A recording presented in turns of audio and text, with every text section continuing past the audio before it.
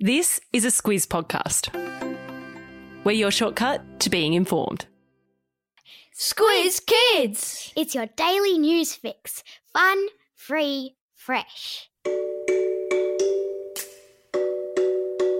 Hello and welcome to Squiz Kids, your fresh take on what's happening in the world around you. I'm Bryce Corbett. It's Thursday, April 1. In Squiz Kids today, Olympic uniforms unveiled. Worm tornado in the United States. Ash Barty's big Friday hit out. And the return of the giant burrowing frog. That's what's making news, kids style. The lowdown. You know the Olympics are just around the corner when the official uniform for athletes is unveiled. And that's what happened yesterday as athletes who will be competing for Australia in the Tokyo Olympics in July showed off what they'll be wearing in the field of competition. It's a festival of green and gold, as per tradition, and as well as being made of high-tech material with a cooling print designed to help fight the humidity of a Japanese summer, the uniforms include a shirt with a design created by Indigenous artist and Olympic boxer Paul Fleming, who competed in the 2008 Games in Beijing. Fleming's design features 52 pairs of footsteps representing the number of Indigenous athletes who have competed at the Games for Australia. How cool is that? There's a link in today's episode notes to a photo of the uniforms. Who's ready for an extra long sleep-in this weekend? If you happen to be living in one of the parts of Australia that observes daylight savings during the summer months, then you get to snooze for an extra hour on Sunday morning as the clocks are turned back, signalling the end of daylight savings. Not that any of you will be wanting to stay in bed on Sunday morning, what with the Easter Bunny due to dump a pile of chocolate goodness upon us all. If you're in Victoria, New South Wales, ACT, South Australia or Tasmania, the clocks go back an hour at 3 o'clock on Sunday morning. Or you could just do it before you go to sleep Saturday night.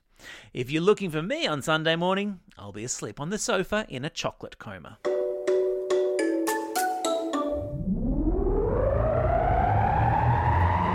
Spin the globe. Each day we give the world globe a spin and find a news story from wherever it stops. And today we've landed in New Jersey, in the United States, where a worm tornado has appeared and left local scientists scratching their heads.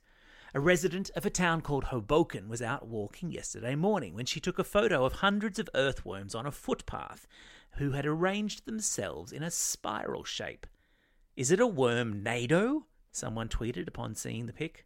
And while some scientists puzzled over why worms would arrange themselves in such a distinctive shape, others pointed to the fact that the phenomenon had occurred on the night of what's called a worm moon.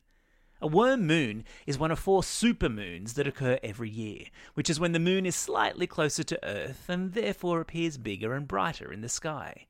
Native American tribes in the United States call it the worm moon, because it signifies the start of the Northern Hemisphere spring, when earthworms once again become visible as the snow melts and the ground thaws. So there you go. Sport time! If you're an early riser and you love yourself a bit of tennis, then tomorrow morning would be a good time for you to set the alarm to watch Australia's world number 1, Ash Barty, play in the semi-final of the Miami Open in the United States.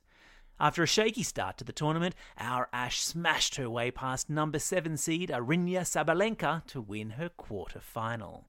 And while the conditions in Miami are hot and humid, Ash says she's not troubled at all by the heat, yesterday telling reporters that she's from Brisbane and therefore used to the odd bout of sunshine. We'll all be cheering for you tomorrow, Ash. Get out there and play your heart out. Animal Kingdom. How good would it be if your job was to go out into the bush and collect tadpoles?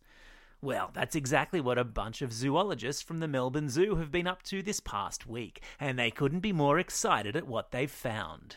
They've gone and collected a whole bunch of tadpoles which will eventually turn into the rare giant burrowing frog. As its name suggests, the giant burrowing frog burrows. And it's rare because we've had so much dry weather these last few years and so little rain that they've been hard to find. But with the big wet that's just swept its way down the east coast, puddles were formed, tadpoles appeared, and a team of clever scientists swooped with their nets. The tadpoles are now being looked after at Melbourne Zoo, where it's hoped they will turn into frogs, be nurtured at the zoo, and help to ensure the longevity of the species. Ribbit to that. It's Q&A time. Yippee-ki-yay, people! Today's the day to find out which Squiz Kid has the best joke in Australia as we release the special Q&A episode with Treehouse Jokebook author, the very excellent Andy Griffiths. If you're listening on a podcast app, the Q&A will play immediately after this episode of Squiz Kids, or it's otherwise available on our website, squizkids.com.au. Be sure to tune in as Squiz Kids' very own Amanda Bauer serves up your jokes to Andy, and he decides which one tickles his funny bone the most. Enjoy!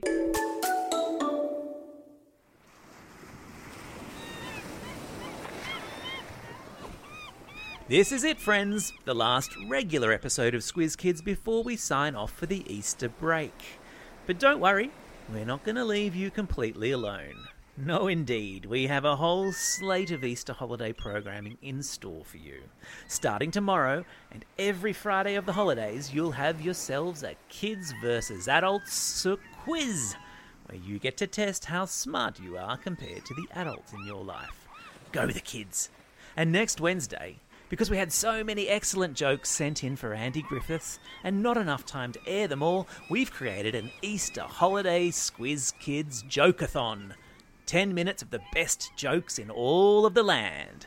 Get ready to wet your pants. And then normal Squiz Kids programming will resume on Monday, April 19. Make sure you subscribe in your favourite podcast app so you don't miss out. Time for the quiz. This is the part of the podcast where you get to test how well you've been listening. Question number 1. What's the name given by the Native Americans to the full moon that is thought to have caused a worm tornado? That's right, it's a worm moon. Question number 2. In which city in America is Ash Barty playing a semi-final tomorrow? Yeah, it's Miami. Question number 3. What's the name of the frog whose tadpoles were scooped up recently by researchers from Melbourne Zoo? That's right, it's the giant burrowing frog.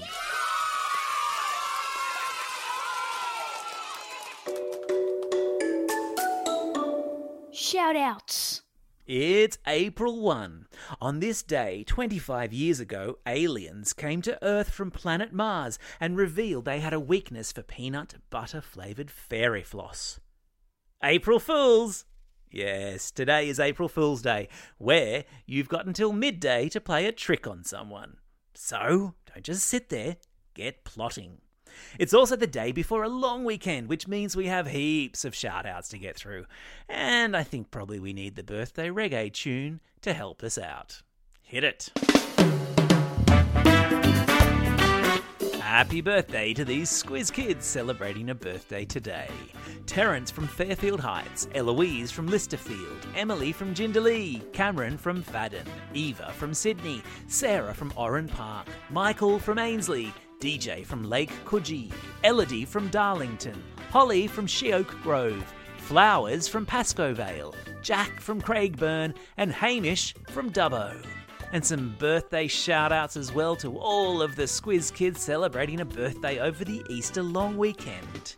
Happy birthday to Riley from Craigburn, Junad from Sydney, Talia from Harden, Rose from Brighton East, Stella from Sprayton, Key from Fairfield Heights, Toby from Shoal Bay, Zoe from Brisbane, Cobus from Ithaca Creek, April from Mortlake, Isha from Wentworthville, Dot from Pascoe Vale, and Summer from Albany Creek.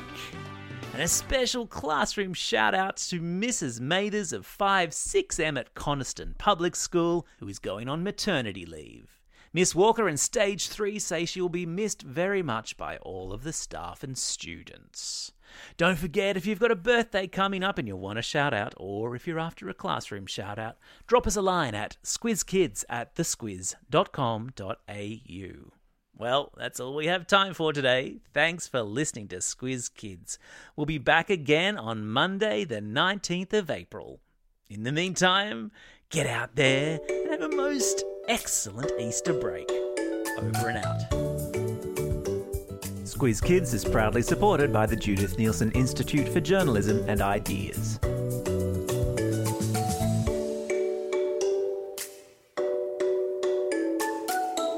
Squiz Kids! It's your daily news fix. Fun, free, fresh.